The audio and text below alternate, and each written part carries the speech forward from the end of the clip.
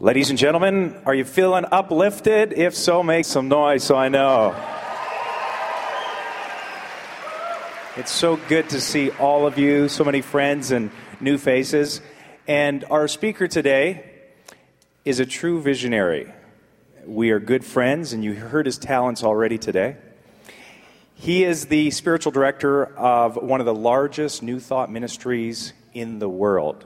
He's an amazing communicator of spiritual living and effective living, and it is my privilege in introducing and bringing to the stage to inspire you, to motivate you with his amazing message, Reverend Patrick Cameron.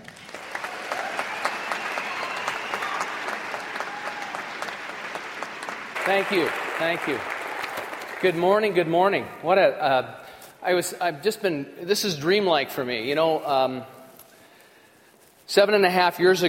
8 years ago, when I came to Edmonton and slept in the basement of the church for 6 months, it was never on my radar screen to have this kind of event put together. And it's a reflection of it's our teaching in action about living a life of intention. What we teach in our center is spirituality and consciousness and the evolution of consciousness. And our founder, Dr. Ernest Holmes, one of his main goals in life was to embody the Christ consciousness in his spiritual work. Meister Eckhart said in the 1300s, Christ's birth is always happening, and yet if it doesn't happen in me, how can it help me? And that's our opportunity. And so where we perhaps differ a little bit with more traditional ideas is around that idea that mind, that spirit, that consciousness that was alive in that great avatar, whose life we celebrate and honor, and this day is a reflection of that, is our opportunity as well.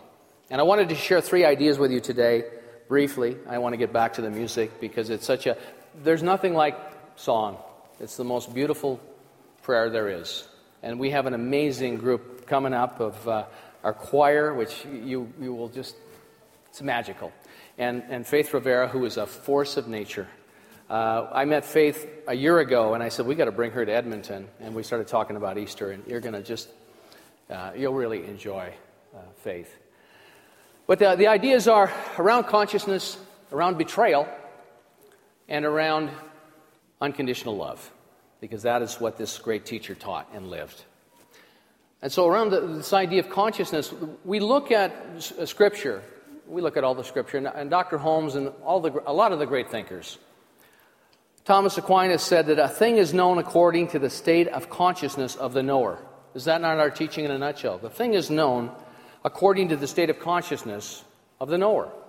And it's so simple, and yet, what does that mean, and how do we expand consciousness? And we teach, as the banner says over here, providing spiritual tools to transform your life and make the world a better place. We stand for goodness wherever it shows up. And I like that. That's easy. I need it simple. The idea of the fishes and the loaves, if you know the story, there was a big gathering and Jesus was teaching. And so hey, it's lunchtime and everybody's hungry. What are we going to do? And there's not enough food. And so as the legend goes, and a lot of his story is really around this sort of magician. And he was quite powerful and clear about his ministry. But my tendency to think about that story in terms of that, what happened was he set the intention, of course, the loaves and the fishes were multiplied. Back in that day, everybody carried food with them. And I think what he did, by his presence and by the consciousness that he shared and spoke from and lived from, he just cracked everybody open. And everybody opened up their lunch baskets and shared with one another to the point where they had more than enough left over. And so what it speaks to me in the way we interpret that, whether it's a literal story or not, I know that the consciousness is true, because that story is with us for a reason, is it was a consciousness of sufficiency. In other words, he knew who he was. He knew that he was enough, and he knew there was enough. And one of the messages for us this day, as we look out in the world, I think, is it's very popular right now to step into the fear and the darkness about that not being available for everyone.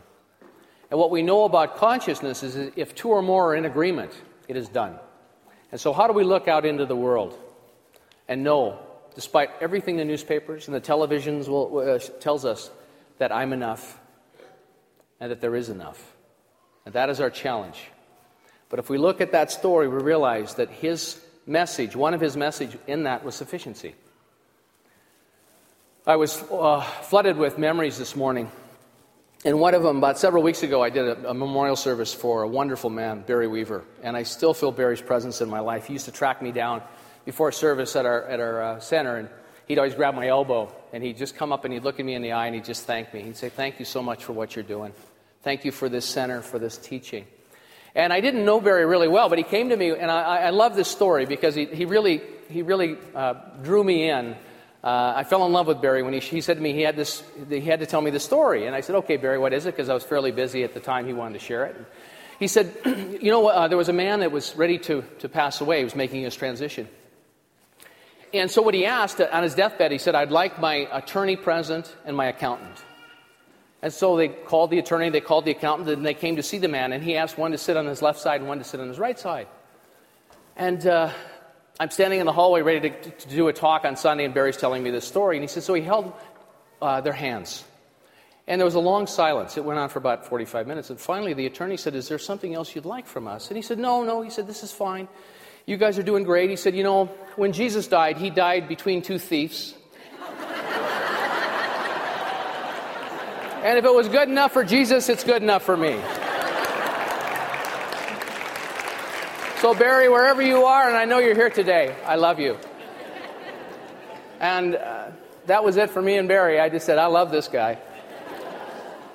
Another story around the ministry of Jesus. He turned the water into wine. The Gospel of John, it's the wedding. They ran out of wine, and he turned the water into wine. And once again, we can think he was a magician. And I think what it is a metaphor in our lives that he took the ordinary and he turned it into something that was delicious and intoxicating, which was life. If we really look at the metaphor of that story, how does this apply to us? And turning what is ordinary into our lives into extraordinary. So this day is an opportunity. It's so easy to be inspired with all this beautiful music, but how do we take that to our everyday lives? That idea of the water into wine. It's just something to chew on and to think about. But the idea of consciousness. So what this teacher did is he brought a new way of seeing things to wherever he was. The story goes that he rose the dead. The story of Lazarus had died, and they said, do something. On Sunday morning, sometimes when you come in and you're a little bit low in energy, it's the same experience. It's rising the dead back to life.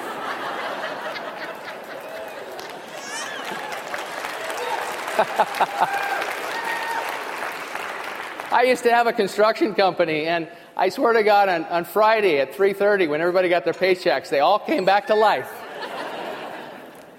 So I think that how we look at that, how we look at his consciousness and how we saw things in his messages, the messages are as timely now as they were then. But I think we have to look beyond the literal interpretation of them to apply them into our lives. If the Christ is not being born in me right now, what difference does it make? The idea of betrayal. Do we realize that without betrayal, there wouldn't be no resurrection? And so for all of us, how many times have we been betrayed in our lives? And isn't it interesting how life works? And how many times have we betrayed ourselves? How many times have we betrayed ourselves where we hold something against ourselves? Anybody here ever made a New Year's resolution? And that not followed through.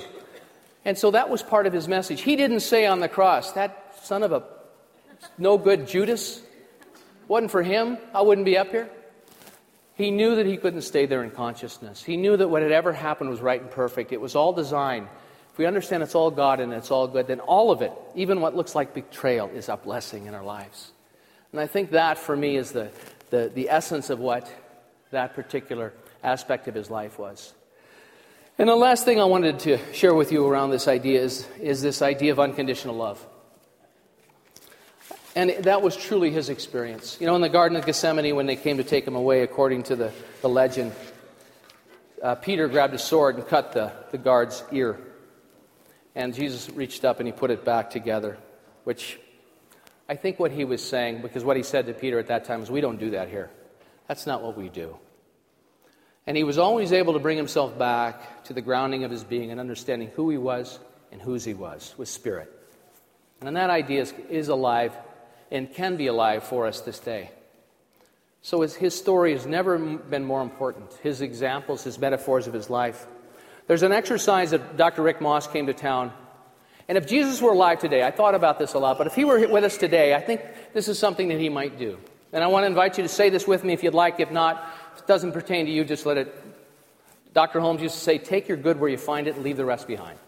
But what Dr. Rick Moss did with us, he did a process called the True Friend. And the True Friend was 8 questions that one person would ask another, one partner, and the other partner would respond, I believe, as Jesus would respond if he were with us today.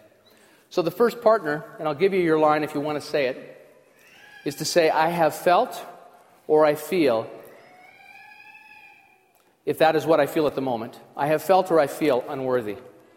So would you like to say that if it's true for you? If not, let it pass. I have felt or I feel unworthy. Say it with me. I have felt or I feel unworthy.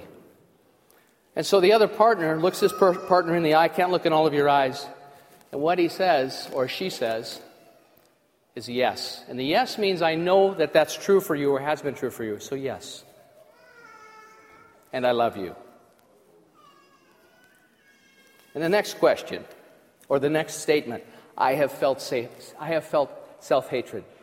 Say that with me if that's a lie for you or has been a lie for you. I have felt or feel self-hatred. Yes. And I love you.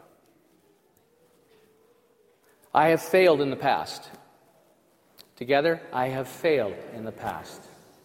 Yes. And I love you. I felt ashamed at times. I have felt ashamed at times. Yes. And I love you. It has always been my fault at times. It has been my fault at times. Together, it has been my fault at times. Yes. And I love you. I may have done some terrible things. I may have done some terrible things. Yes. And I love you. I have felt unlovable. I have felt unlovable. Yes. And I love you. I have felt afraid. I have felt afraid. Yes. And I love you. And I believe that's what Jesus would say to us this day if he were with us. But he is with us. It's his essence. It's his truth. So for all of us, we're not in this alone. We're not in this life alone, and sometimes it can feel that way. I'm going to sing a short song for you right now that I think is so apropos to this idea of surrender and offering, because all of those things that we have felt at one time or another in our lives,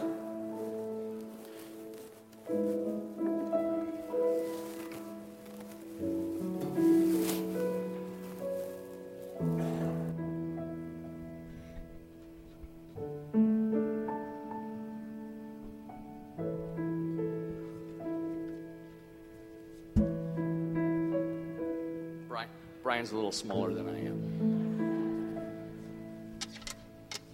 It's a song called Broken Things. And it's really a song, I believe, to God from you and I.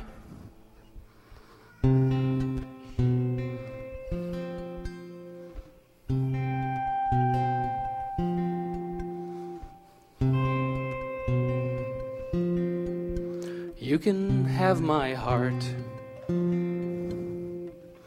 It isn't new. It's been used and broken, and it only comes in blue. It's been down a long road. It got dirty on the way. If I give it to you, can you make it clean, wash the shame away? You can have my heart if you don't mind these broken things. You can have my life if you don't mind these tears. I heard you make all things new, so I give it all to you. If you want it, you can have. If you want it, you can have. If you want it, you can have my heart.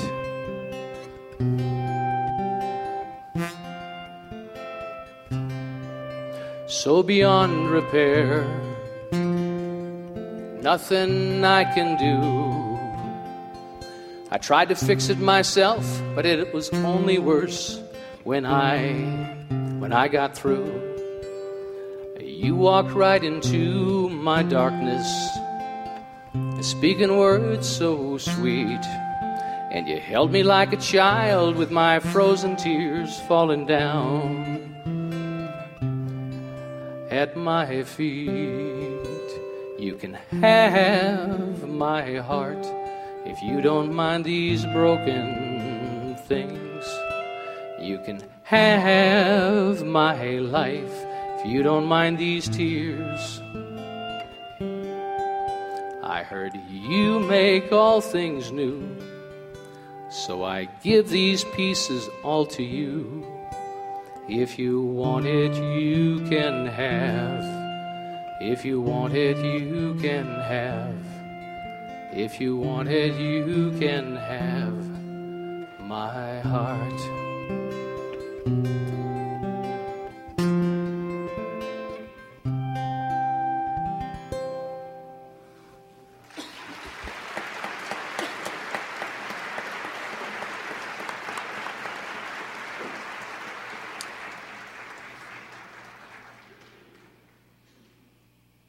Our opportunity this day to come together in the celebration of the Christ consciousness and to be reminded of what he had to say, what he stood for.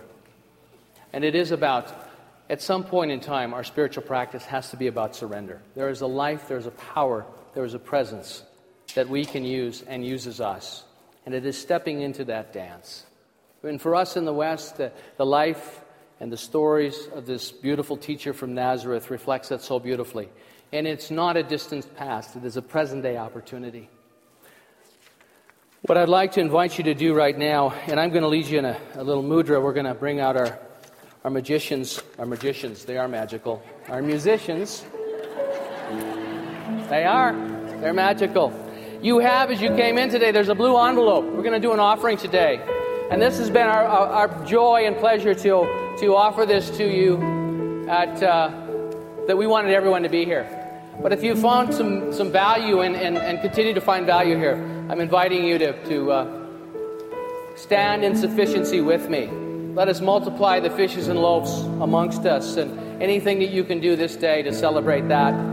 On your way out today, we have a bag of wildflowers that we're giving everyone. It's a small bag, and I'm inviting you to take it home and plant them. And there's a blessing that I put together on your way out the door. It's a little pink piece of paper, but the blessing says this. It says, these seeds planted and nurtured reflect the impact my choices make each day. I tend the garden of my mind with love, care, and devotion. My harvest expresses the highest and the best for myself, for those that I love, for the world, for a world that works for everyone. We have, if you haven't been with us before, we have decided that everything that we gather each week, we give a portion of it back to the world. We decided on April 18th, if you're with us, that day, every basket, everything we collect in the basket, we're going to give to 3 charities. Every cent that comes in that day is going to go to Win House, to the Youth Emergency Shelter, and also to Greg Mortensen, who is building schools in Afghanistan. Yeah. But we're serious about this.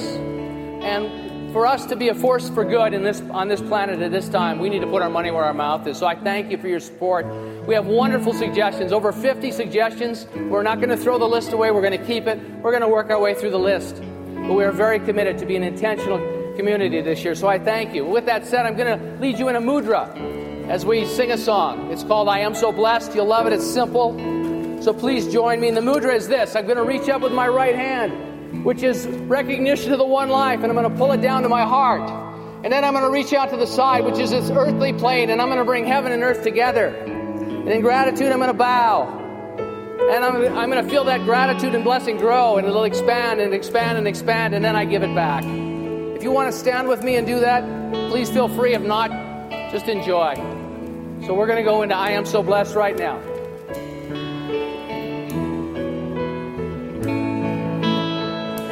I am so blessed. I am so blessed. Reach up.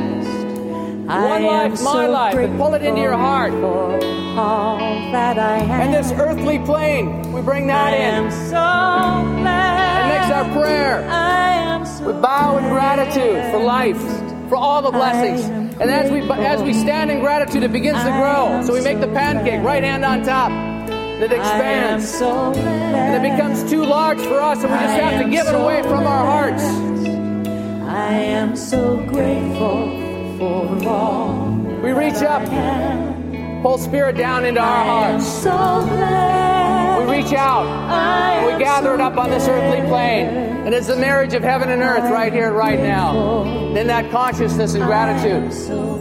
We bless it. It expands and grows. I am so blessed. And we have to just give it away from our hearts. I am so grateful for all that I am. One more time. Let's bring it on down from heaven. Bring it to our hearts. Bring it in from the side. I'm grateful. That is the prayer of gratitude. Right hand on top, it begins to expand and grow. I am so And we give it away from our hearts. I am so grateful for all that I am. I am so blessed. I am so blessed. I am so grateful. I am so blessed. Bless you. Bless you. So it is.